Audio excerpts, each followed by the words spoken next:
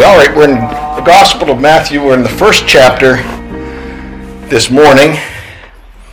We went through the hard part, and you tell people, I say, if you're going to read the Bible, don't start from the beginning. People say, I'm going to start at the beginning. Don't do that, because you're going to get discouraged after the 12th chapter. So I said, the best thing for you to do is just start in the New Testament. Then I thought, what am I telling people? As soon as they get there, they're confronted with 18 verses of genealogy, right? 17 verses, whatever it is.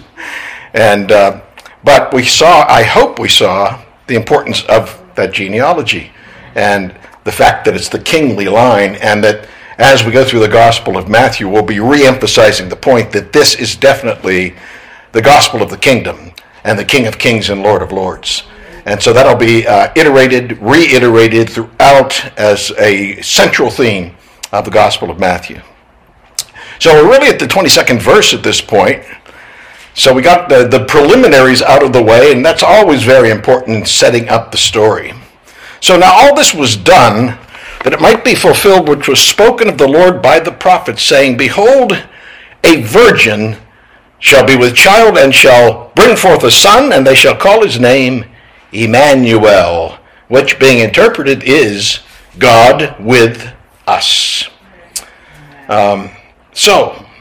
And then a little later on we'll also read, Therefore the Lord himself shall give you a sign, behold, a virgin shall conceive and bear a son, shall call his name Emmanuel. So this is taken from Isaiah 7:14. And that passage in Isaiah, there's so much rich information in Isaiah. That's why I was hoping I'd get more people to come for Sunday school, but it's like pulling teeth, I guess. But I think there's a lot to be learned in Isaiah. And these verses that all come, we're talking 700 years before Christ, predictive of how he would come in the miraculous way that he came. So we find he shall grow up before him as a tender plant, as a root out of a dry ground, which is another somewhat veiled reference to the virgin birth. A dry ground is an unseminated womb, a virgin's womb. So there's no seed of man involved with this transaction. It's of the Holy Ghost. And if you want any more explanation, you have to wait for eternity, and you still won't understand how such a thing could be. But God did a new thing, didn't he, in this? So he shall grow up before him as a tender plant, and as a root out of a dry ground. He hath no form nor comeliness, when we shall see him, no beauty that we should desire him. And so that even bespeaks the humble surroundings with which Christ enters the world and comes in. What a surprise it is to find him here at Migdal Edar, and to find him there, not in a stable necessarily, but we'll see in here just a bit where he was probably brought forth, but with still humble beginnings, no question about it. And his life throughout represented a life of penury and want. All of this, of course, he did not have to do. He was rich, yet for our sakes he became poor, that we through his poverty might be rich, 2 Corinthians 8 tells us. So Isaiah tells us, and this is the verse that's quoted here in our text, and so it's always wise for us, and I hope that you have like a reference Bible. This is the Scofield reference, and one of the valuable things about the Scofield reference, the notes are good, not all of them, but most of them are very good. But they're column references, and those column references connect you to these various prophecies and verses. And so you'll see a little notation there by the verse, and then go to the middle column, and then it takes you back to the Old Testament, where these things had first been spoken. And Isaiah is speaking at first. Now it is reiterated by Matthew's gospel in the recorded event of the birth of Christ. So Isaiah 7:14, Behold, a virgin shall conceive, and shall bear a son, and shall call his name Emmanuel. I mentioned this morning in explanation about these different spellings that you have. Emmanuel here with an I, and in the New Testament with an E. And the reason being that the translation, when we go from the English, we're taking it directly from the Hebrew, and the translation and transliteration is different. So then when we get to the New Testament, the words there are taken from the Greek, and so that's different. So there's a different spelling, but really it's the same meaning. So you want to keep that in mind when you're reading these things. And sometimes it gets confusing when we see Elias instead of Elijah. Jeremias instead of Jeremiah, or OC instead of Hosea in Romans. But you'll keep all of that in mind and understand that this is part of the technical issues of bringing from one language to the next. At any rate, so we have the same meaning, Emmanuel with an I or an E, which means God is with us. And what a value the incarnation is to us, that we have not an high priest which cannot be touched with the feeling of our infirmities, but in all points was tempted as we are, yet without sin. So we have a legal representative, and one who came not in the form of an angel, but by the seed of Abraham, that he could succor us in our time of need, because he himself has been here and experienced life just as we must. So all of it is quite wonderful, too wonderful for words. And Jeremiah, we have also, what I have to think is also a somewhat, well, what can you say, an oblique reference to the virgin birth. The Lord hath created a new thing in the earth. A woman shall compass a man. Now the word man here, and there are various words for man, but this one is Gibor, and we're talking again Hebrew in the Old Testament. And we know that name El Gibor is the mighty God, right? And we find that as a name for, or at least an appellation for, Jesus, the mighty God, the everlasting Father, the Prince of Peace in Isaiah 9:6, the Gibor, and he is indeed the mighty man. But here we have the notion of a woman shall compass a man, and this is a new thing. So new in what way? Well, again, several ways of understanding and dissecting and parsing these words. Some would maintain that what is being described here is the woman in the typical full age, 9 months, the baby's ready to be born, and thus, the lump, where the baby is and so forth, and thus she compasses a man. But there's something here. When the Bible says it's a new thing, that's not a new thing. That's been happening since Adam and Eve. So I don't think this is a new thing. When he says it compasses a man, we're talking about a miracle happening without the man. The man not necessary in this transaction is thus divine. Thus the woman compasses the man and compasses and brings forth life without insemination. So, Luke, for he that is mighty hath done to me great things. So I never, when I see such words, I realize no accident. Vocabulary here is all divinely inspired, and thus God uses the word mighty here to describe the mighty man, the Gibor. And thus, if we're aware, we go back to these Old Testament references and say, there it is, the Gibor, the mighty. And Mary acknowledges that this thing that's happening to her, mighty is he that hath done great things, and holy is his name. All right, so the first indication that there'd be a Savior is found in Genesis 3:15.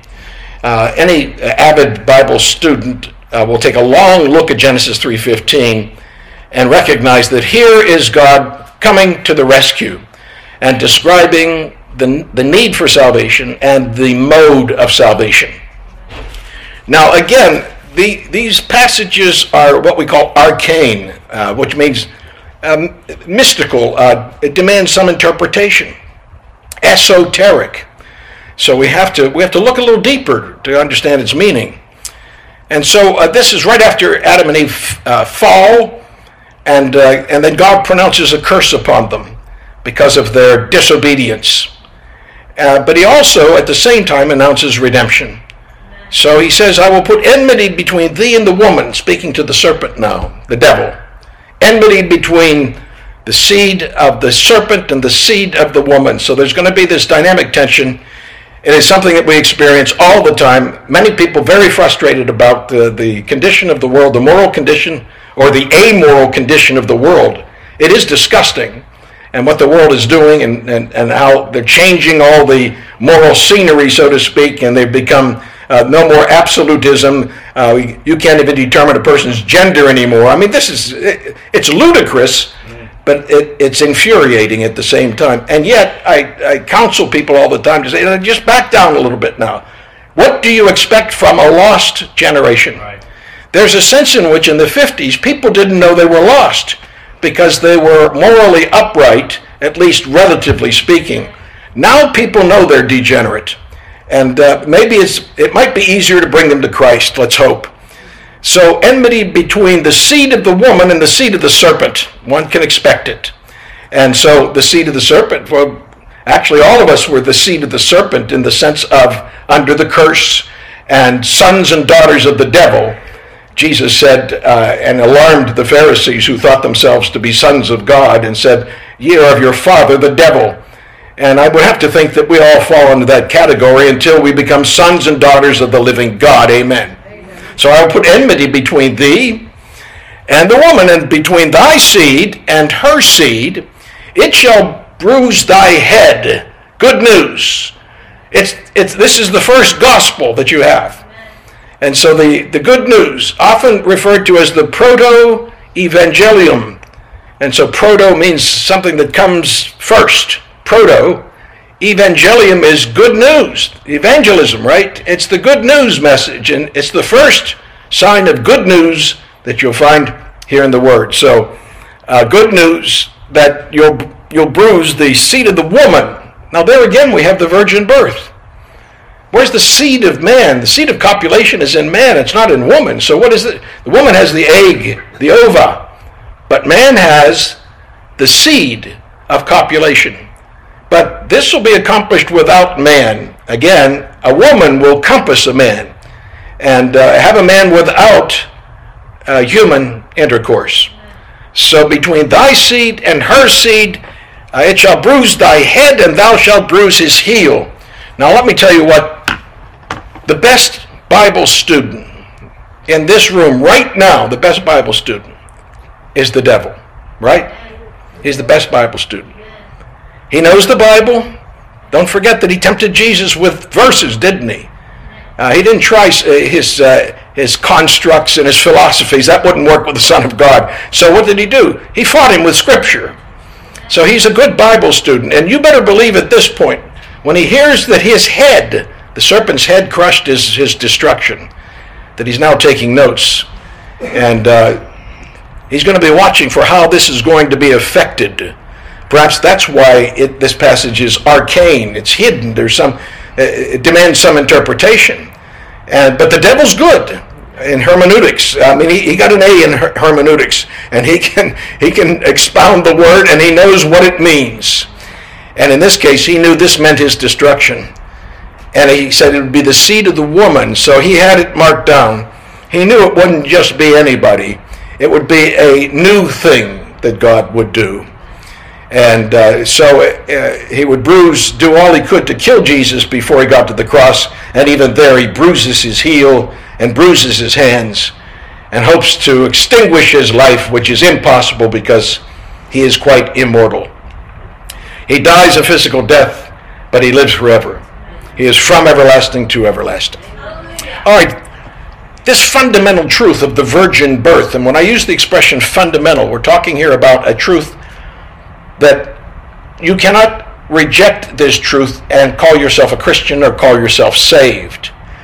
And I mean to emphasize this in our day of apostasy, where people today seem to be coming up with all new ideas. And of course the internet's loaded with heretics, and they come up with all sorts of different ways of saying what the Scripture plainly says. They twist it and they wrestle with the Word of God to their own destruction.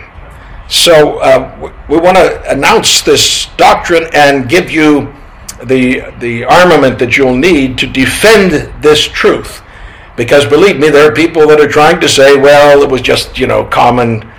This is my problem with The Chosen, which is a film that's on TV. I've never really watched it, but I've seen segments of it and read its script and realize what they do, and that is that they just make up things as they go along, make up stories, and they try to humanize Jesus, which is it's an insult to God.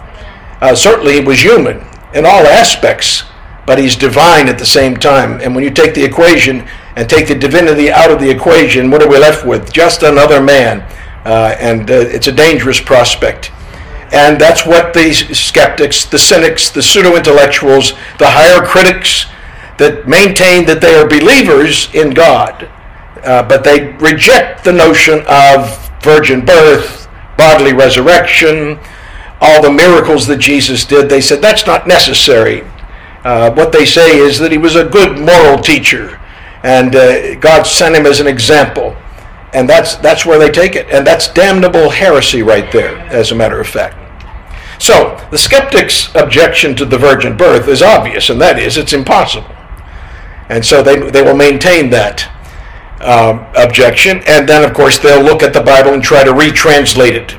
Thus, the danger of the modern translations. And people that are simple are looking for simple ways of reading the Bible, and they're satisfied with simple translations that I think are corrupt, and mistranslations for that matter, and translations that actually do what they can to humanize Christ and denigrate his deity. So, they say virgin is a mistranslation of the Hebrew word alma, and they say it should be young woman. Now, this started way back with the RSV. That was the first time that they said, look, we want to get rid of this King James Bible, and so we've got a better translation, and they came up with a Revised Standard Version in the early 1900s.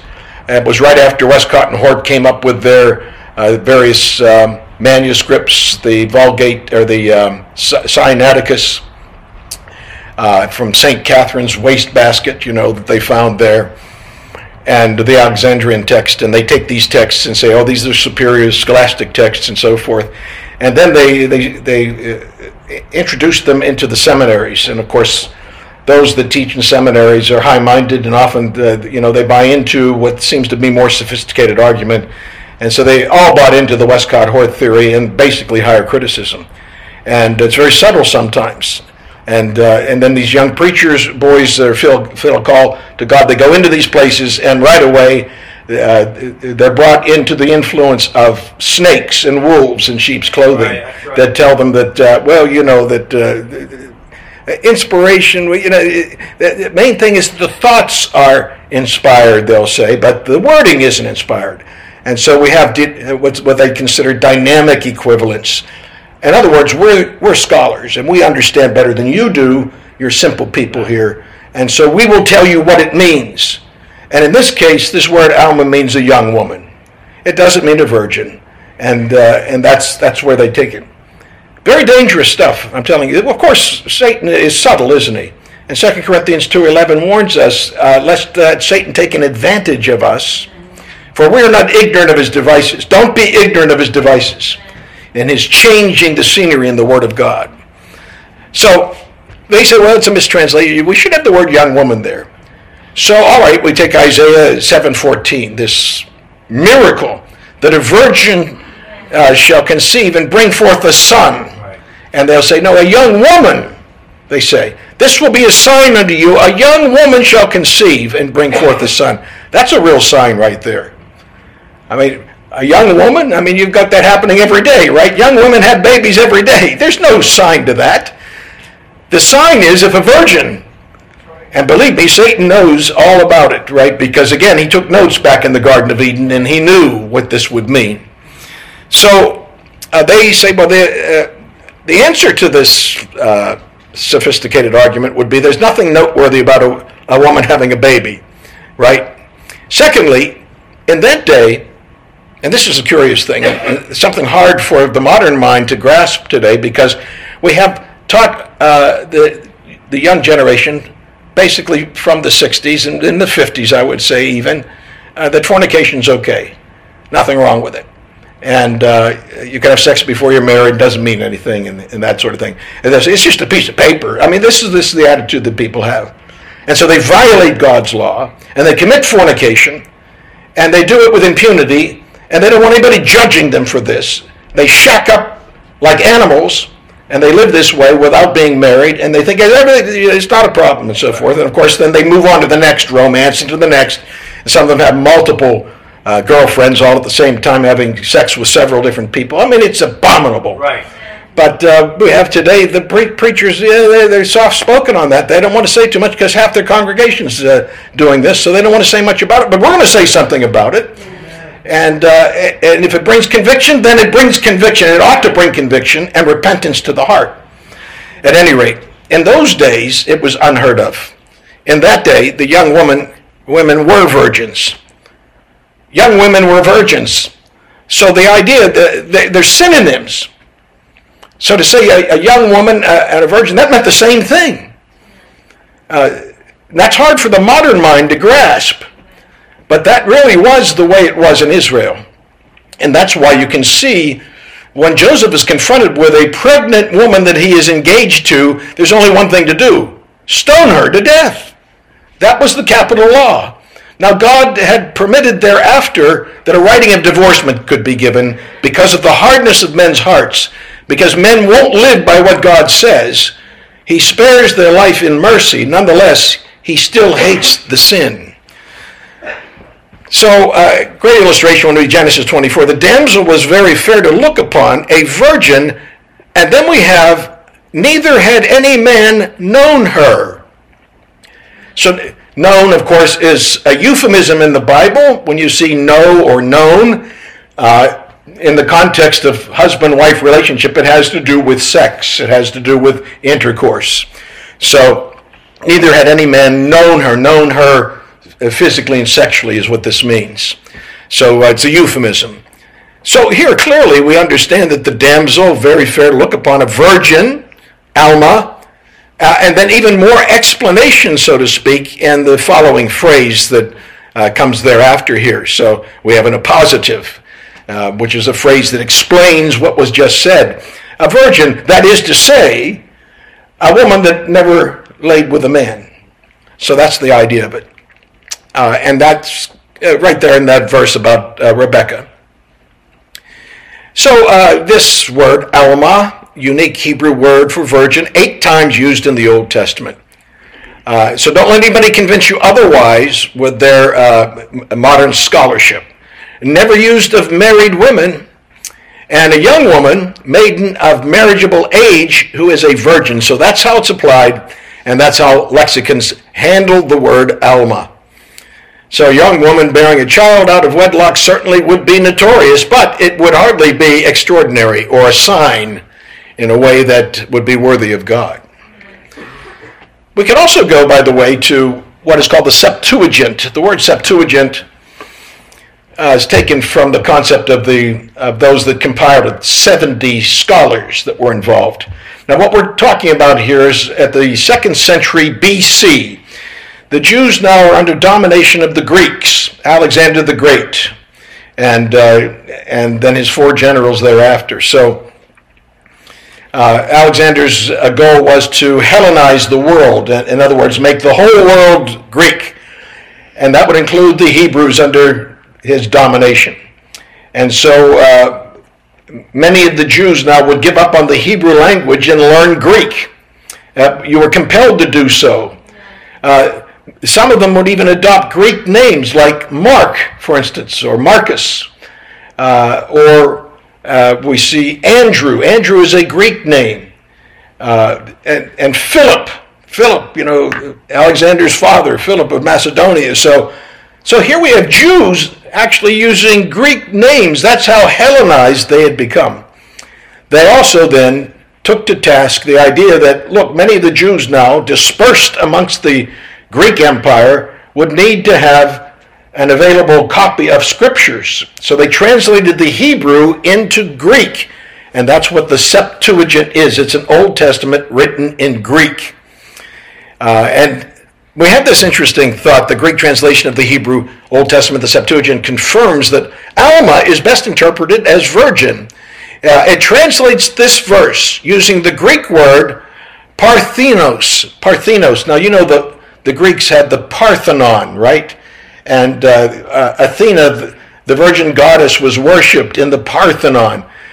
So we get this expression, or at least a cognate, Parthenos, which means a virgin, rather than Neanis, which would be a young woman, which more generally means a young woman. Moreover, the gospel accounts in Matthew 1 and Luke 1 both use the Greek word Parthenos of Mary, and do so in a context that explicitly portrays her as a virgin. So in a sense here, we have the support of the Greek Old Testament, the Septuagint, to authorize that word virgin. Now, maybe I'm belaboring the point, but I said this is a fundamental truth.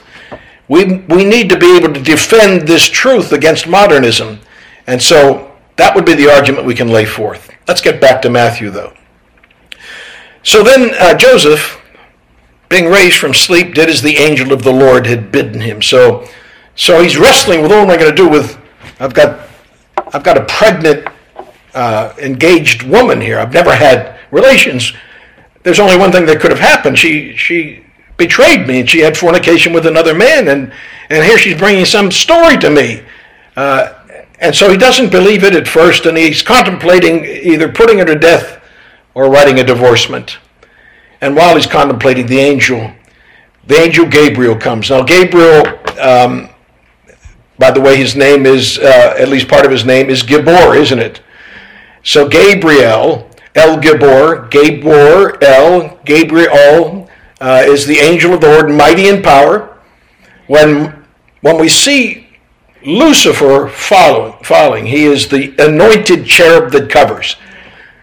So we have the anointed cherub that covers, but he falls. So he was the archangel until he rebels against God. Michael is next in line, and Michael becomes the archangel with the definite article in front of it in 1 Thessalonians. So the archangel. So we would assume there's only one, though I could be convinced that there are two. After all, at the mercy seat, aren't there two cherubims whose wings touch and they look in? So could it be that there are two? The only two that I can think of would be Michael and Gabriel. None other really are mentioned in the scriptures. So I'd have to say that we have three angels mentioned or denominated in the Bible: Lucifer, who fell, Michael, who's called the archangel, and Gabriel. And Gabriel comes, of course, to give the first message to Zacharias that we studied a few weeks ago, then to Mary, and finally to Joseph, and calms his anxiety. All is well. Well, kind of. All is well except for the fact, how do you explain this to other people? Now we're rushing to get married. What's the hurry? All of a sudden they're in a big hurry to get married. They live in a very small town, Bethlehem. So population, maybe 1,000 people, maybe less. And and everybody knows everybody else, and everybody knows everybody else's business, right? It's like living in a high-rise. Everybody knows what everybody else is doing. So how are you going to get away with this one? All of a sudden, Joseph said, you know what? We're going to get married now. We're not going to wait. That's not traditional. That's not the way it's done. Why all of a sudden? And right away, wagging tongues started to make an assessment here. And then curious eyes began to notice a little bump there in the belly, and Mary's a little heavier than she was before. And they put two and two together and realized, they had to get married. And as a result, there's a reproach upon them. And it's one of the hard things that Mary and Joseph had to deal with, all the while knowing this whole thing was arranged by the Almighty. So Joseph is obedient. I mentioned this morning the glory of this character in the Bible. Now, you could call him Saint Joseph, but you can call yourself Saint, whoever you are. And so if we're all saints, we all belong to the Lord, Hagios. We're the saints, the separated ones, sanctified ones. So we could call him Saint Joseph if you want. And some people to this day think if they get a statue of Saint Joseph and bury him upside down in their lawn, they can sell their house in a week. It's total nonsense and fiction. But let's not throw the baby out with the bathwater. And in that sense, I'm saying, we don't want to now deride Mary and Joseph. They are to be honored. They were specially chosen for a task that God gave to them. They're not to be worshipped, nor should we pray to them, nor should we hope that he can sell our house. What we should do is look at their character and model after them. They had simple, childlike faith. They went through and endured what had to be a very embarrassing moment that probably carried through the rest of their life. Their reputation was sullied because of all of this. But so it was. And so they were willing to be peculiar people in their time. So Joseph raised up from his sleep, did as the angel of the Lord had bidden him, and took unto him his wife, and knew her not. Now remember what I told you about this word, knew, know. This is a euphemism for intercourse. knew her not, did not have sexual relationships with her, till, that word is vital to the text. No mistake for any word that's here. All of it carefully constructed by God to let you know that he did not have relations with Mary until she had brought forth her firstborn son.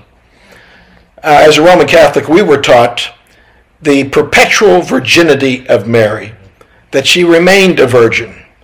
But that's not what the Bible teaches. This verse subtly teaches it, and of course in Mark's gospel we see he had brothers and sisters.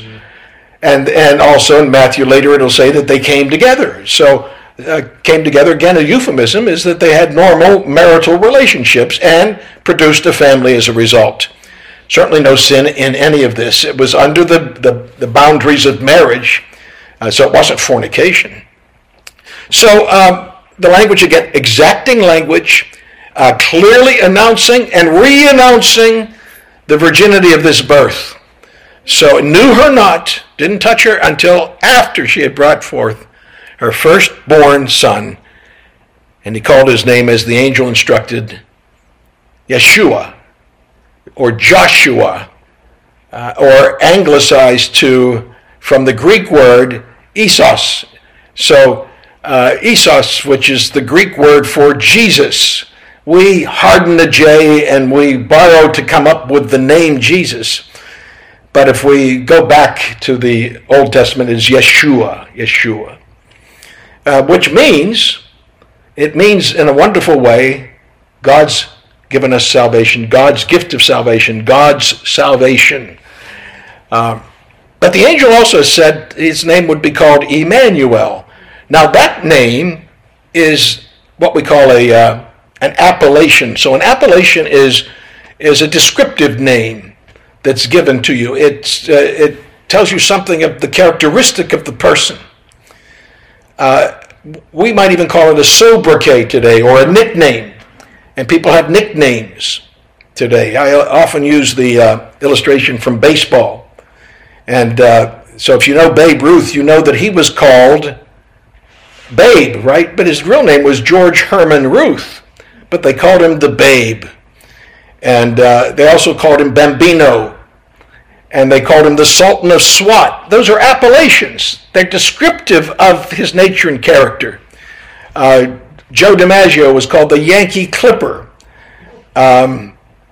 Edwin Snyder was called the Duke of Flatbush because, he was a Brooklyn Dodger. Would you like some more baseball history? I've got a lot of it right here, as a matter of fact. Okay, so at any rate, those are all nicknames. They're descriptive of who the people were, and so likewise, his name Emmanuel is an appellation describing who he is. The Emmanuel is God with us, and that delights the heart of the believer. We do not have a God that's distant and does not know what we're going through, and an old grandfather up in heaven that just doesn't know what's happening down on earth and so forth. He's got, like the old woman in Shue has more children, she doesn't know what to do. We don't have God up there wondering what's going to happen next. We have a God quite active. In fact, the word history is his story, isn't it? It's his story. And so he's quite active in everything that's happening here below. And even comes to visit earth. Emmanuel, God with us. Now there are some defining places in the New Testament that reveals all of this. I like what we have in 1 Timothy 3:16. Great is the mystery of godliness, for God was manifest in the flesh, justified in the spirit, seen of angels, preached unto the Gentiles, and believed on in the world, and received up the glory, and believed, preached unto the Gentiles, and believed on in the world. So, those segments in a single verse tells us the life story of Christ, doesn't it? God manifest in the flesh, Emmanuel. And it's a promise that was given to the prophets, that God in the midst of you would be mighty. The Lord thy God in the midst of thee is mighty. And so he is. And he's come in the midst of us. And that's the name Emmanuel. And in this case, Emmanuel's come to save us. Yeshua. Now it says that they came not together till she brought first her firstborn. Until, so that was the demarcation. He would not do anything to Mary until after the babe was born. And then after that, then they procreate. They have a family. Now this is where the Bible comes in and tells us these details. Now the Jews' Feast of Tabernacles was at hand. His brethren therefore said unto him, Depart hence and go into Judea. Now again, as a Catholic, we were taught the perpetual virginity of Mary. She was always a virgin and remained a virgin. And then they also have what's called the Immaculate Conception. Everybody knows about the Immaculate Reception. It's amazing to me. And people say, oh yeah, that's Catholic doctrine. That's the virgin birth. That's not the virgin birth. That's the Catholic dogma. It's not a doctrine at all. Nowhere in the Bible does it indicate that Mary was conceived without sin. She was like, as I was, like you are. We're sinful people. Joseph and Mary were sinners saved by grace. It's as simple as that.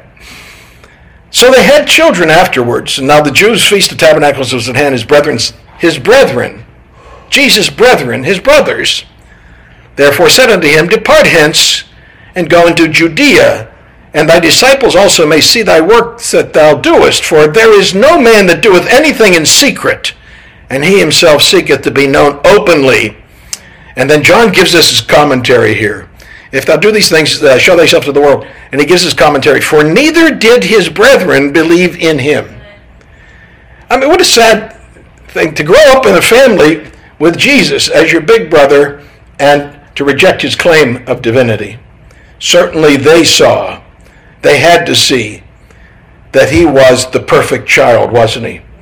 He was the Joseph, the fulfillment of Joseph. You know, he wore the coat of many colors. He had to be the Heavenly Father's favorite.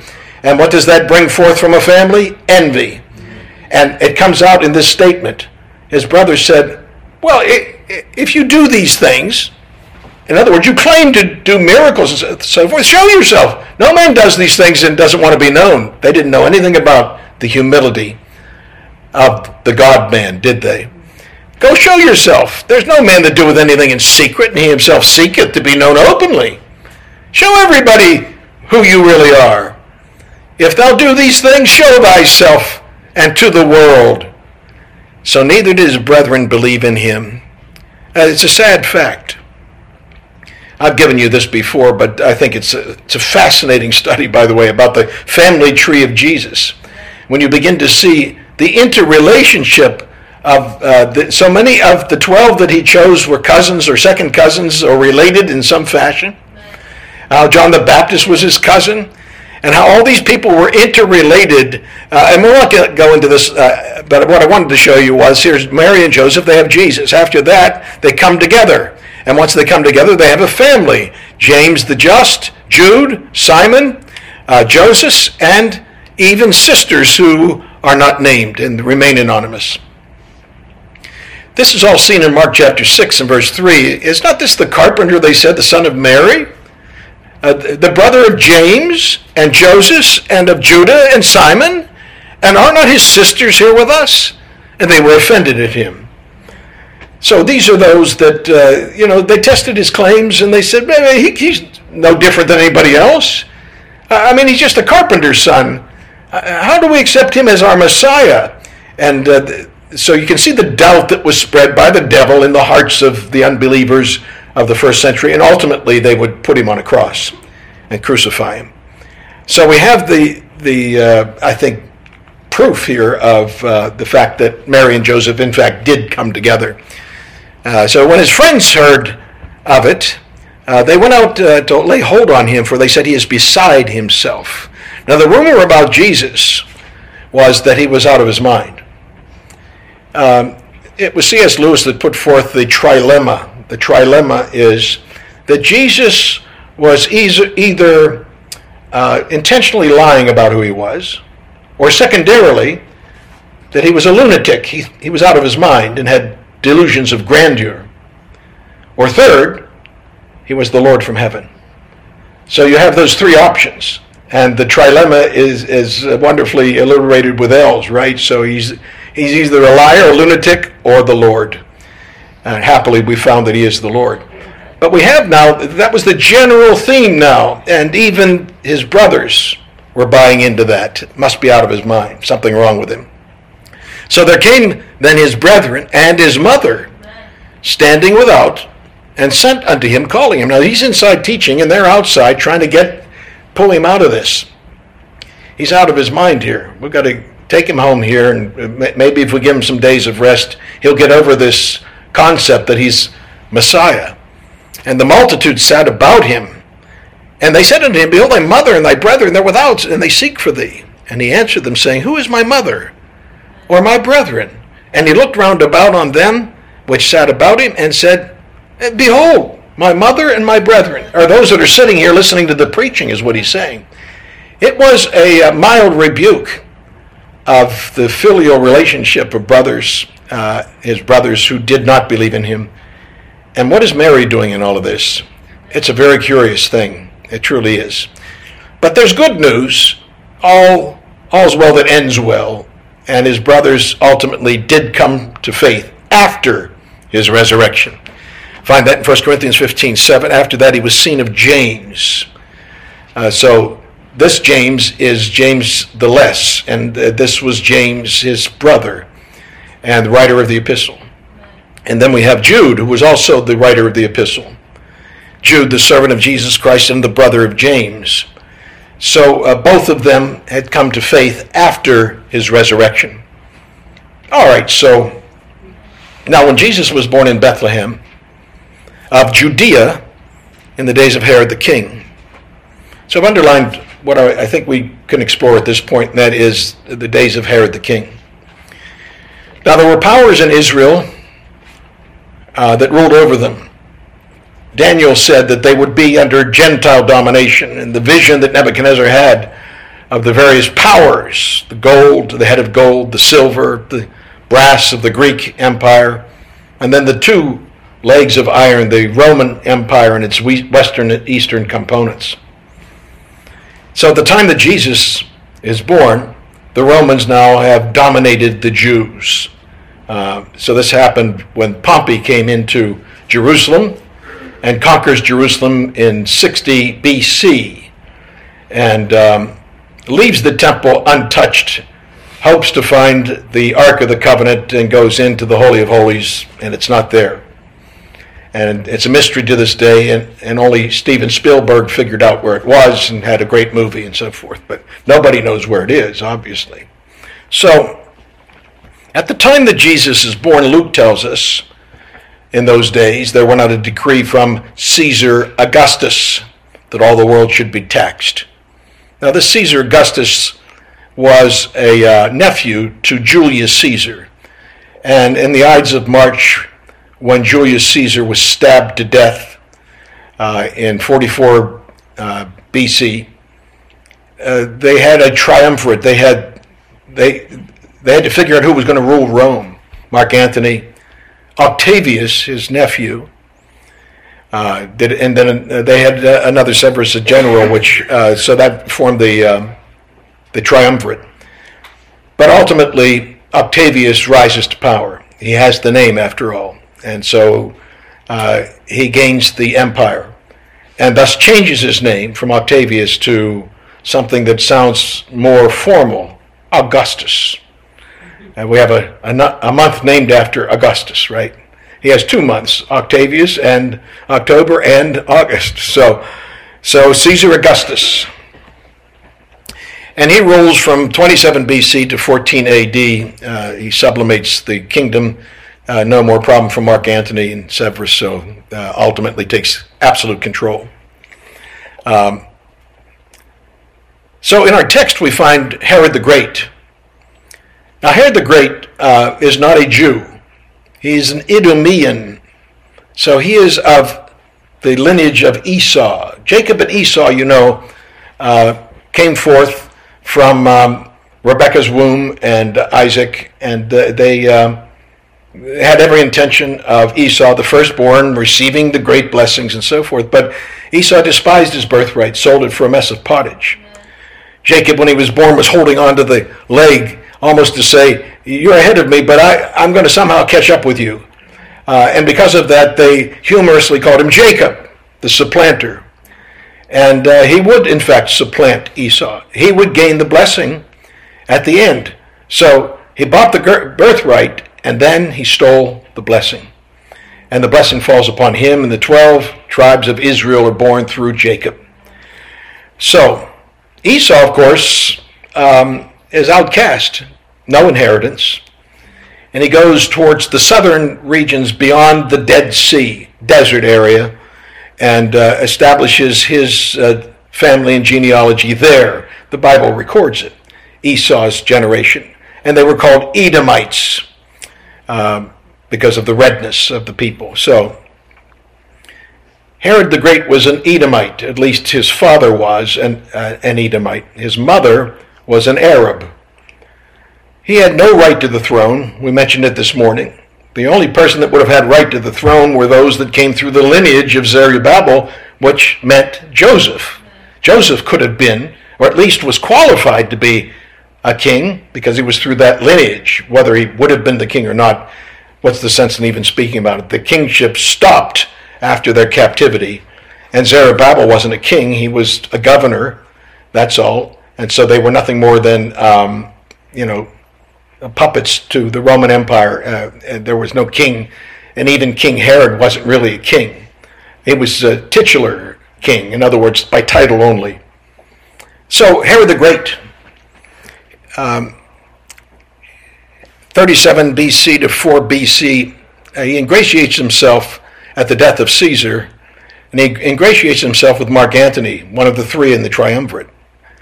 And he's married also now into the priesthood family. And his first wife, Miriam, is a daughter of Hyrcanus, which is the high priest. And so he's an opportunist, and he gains power by marrying important people. Didn't John Hines do that?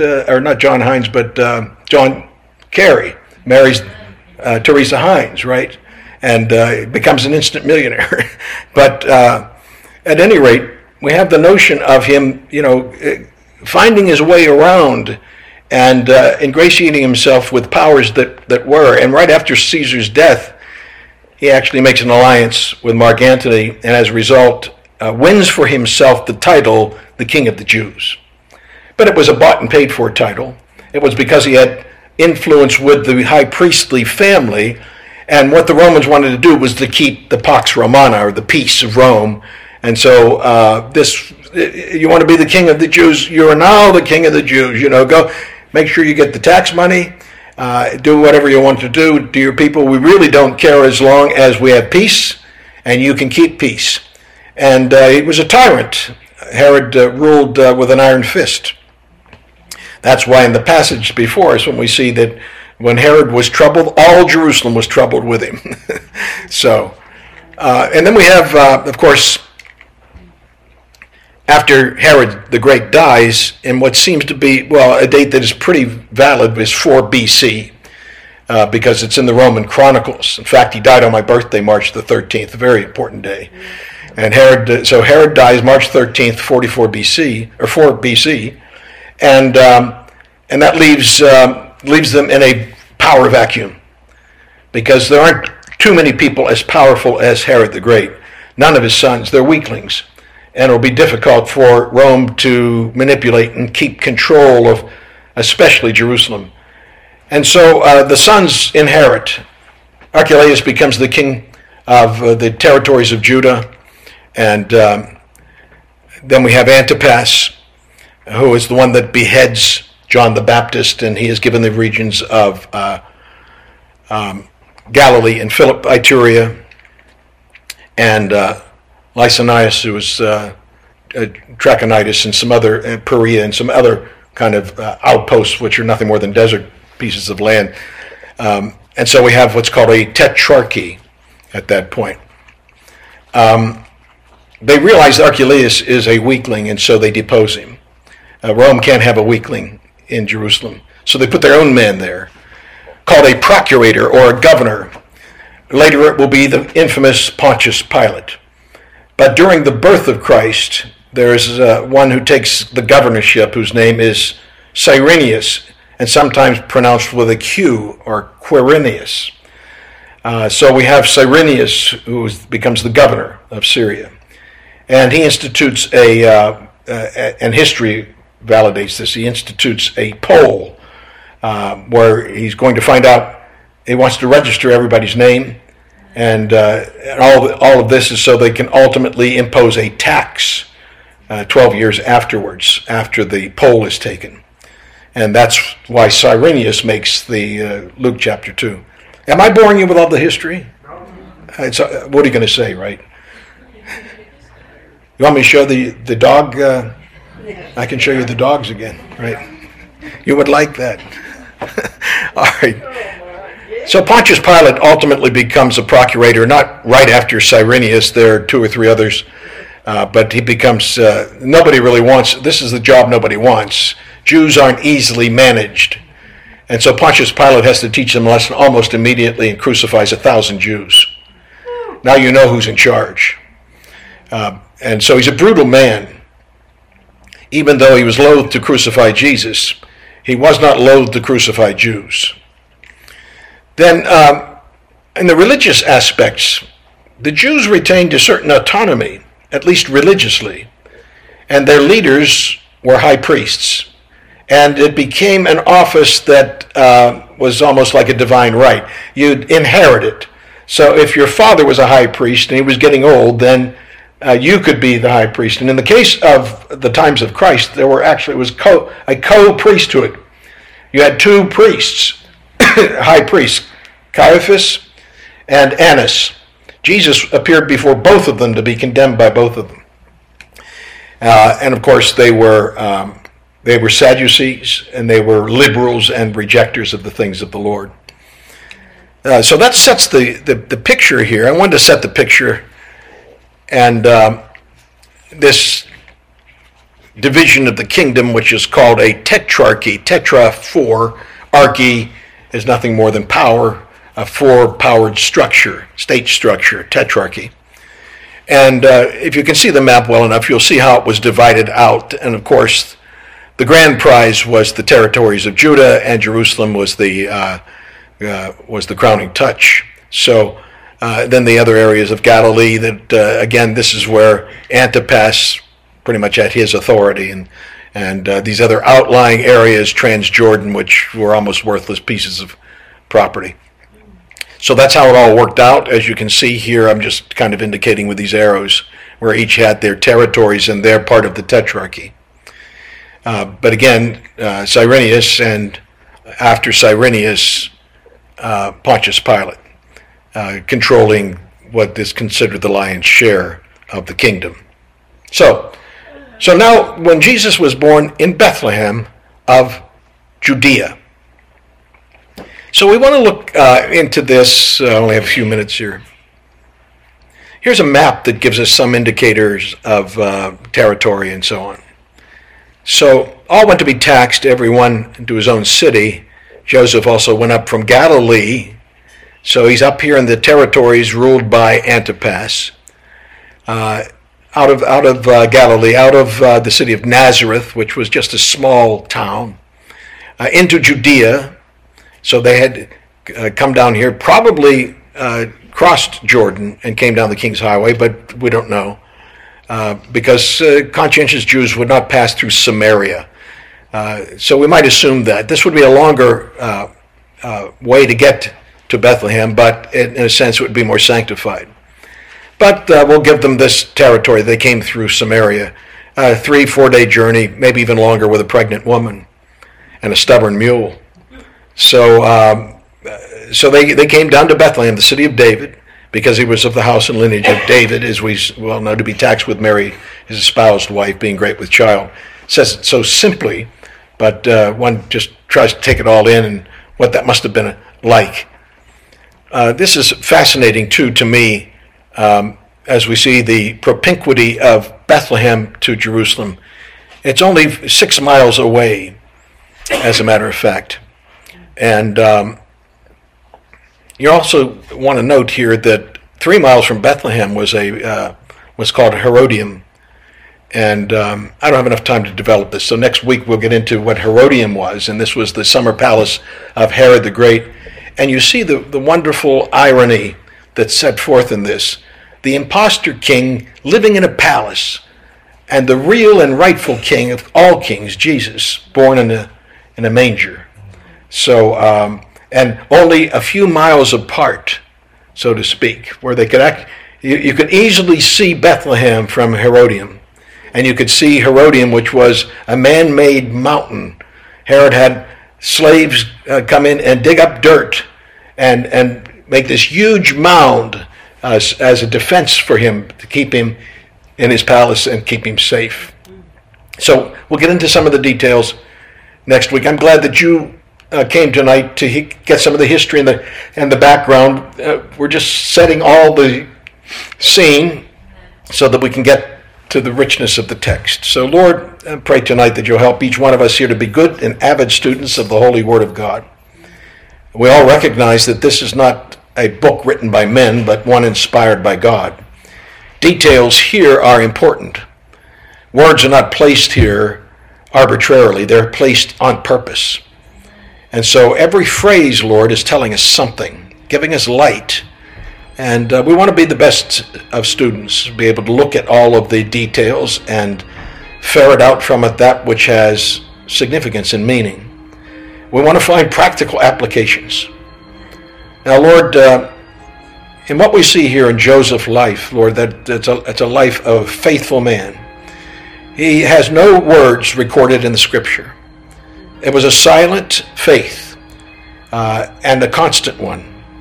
And we admire his willingness to just simply be obedient to God, as with Mary as well. These humble servants of the Lord become examples to us. But they would bring forth the promise of the virgin-born Savior of the world. The Shiloh, the one that would come to gather his people, the one that would come and rule as the Lion of the tribe of Judah, the one who would bring peace on earth and goodwill to men. The one who would redeem us to God Almighty. We thank you, Lord, for shedding your blood. You came to seek and to save us. You came to give up your life because there was no other way to save us, but that you would give up your life and redeem us. And we thank you for this, Lord. We'll praise and thank you for eternity for this. Now continue, Lord, to look kindly upon our studies here. We've just opened the book of Matthew, and we will be here for well over a year. And we'll be looking at all the glorious details. We're looking forward to seeing the King shining through each page, Lord, to love him more, and that we will see the King in his beauty, and that we will regard him with praise and honor. Lord, I pray tonight for all that are assembled here, for those that heard the word this morning, and that, Lord, you will help us all to be not forgetful hearers, but doers of this good word. And use us in your servitude, Lord. Help us to be faithful witnesses. May we be used this week to bring the gospel to dark hearts. We pray it in Jesus' name. Amen. We invite you to accept the plan of salvation that God has laid forth from the foundations of the earth. And the first point of that plan is that all have sinned. As it is written, there is none righteous, no, not one. There is none that understandeth. There is none that seeketh after God. They are all gone out of the way. They are together become unprofitable. There is none that doeth good. No, not one. So begin by confessing your sin before God, that you have sinned against him. And you can't even recollect all of the times that you've offended him.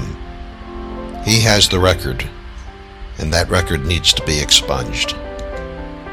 Secondly, it's important to know that God will punish sin. If it goes without atonement, we will pay the ultimate price. For the wages of sin is death, but the gift of God is eternal life through Jesus Christ our Lord. And that eternal price is hellfire and brimstone. Then shall he say also unto them on the left hand, Depart from me, ye cursed, into everlasting fire, prepared for the devil and his angels. But Jesus paid the price and made the atonement on the cross. God commendeth his love toward us, in that while we were yet sinners, Christ died for us. Much more than, being now justified by his blood, we shall be saved from wrath through him. When Jesus died, he said, "It is finished." He made an end to our damnation and our debt that we owed to him, paid by his own blood, and justifies us before a holy God. On the third day, in triumph, Jesus rises from the dead. That if thou shalt confess with thy mouth the Lord Jesus, and shalt believe in thine heart that God hath raised him from the dead, thou shalt be saved. So call upon him today. Seek the Lord while he may be found. Call ye upon him while he is near. For whosoever shall call upon the name of the Lord shall be saved. Behold, now is the accepted time. Behold, now is the day of salvation.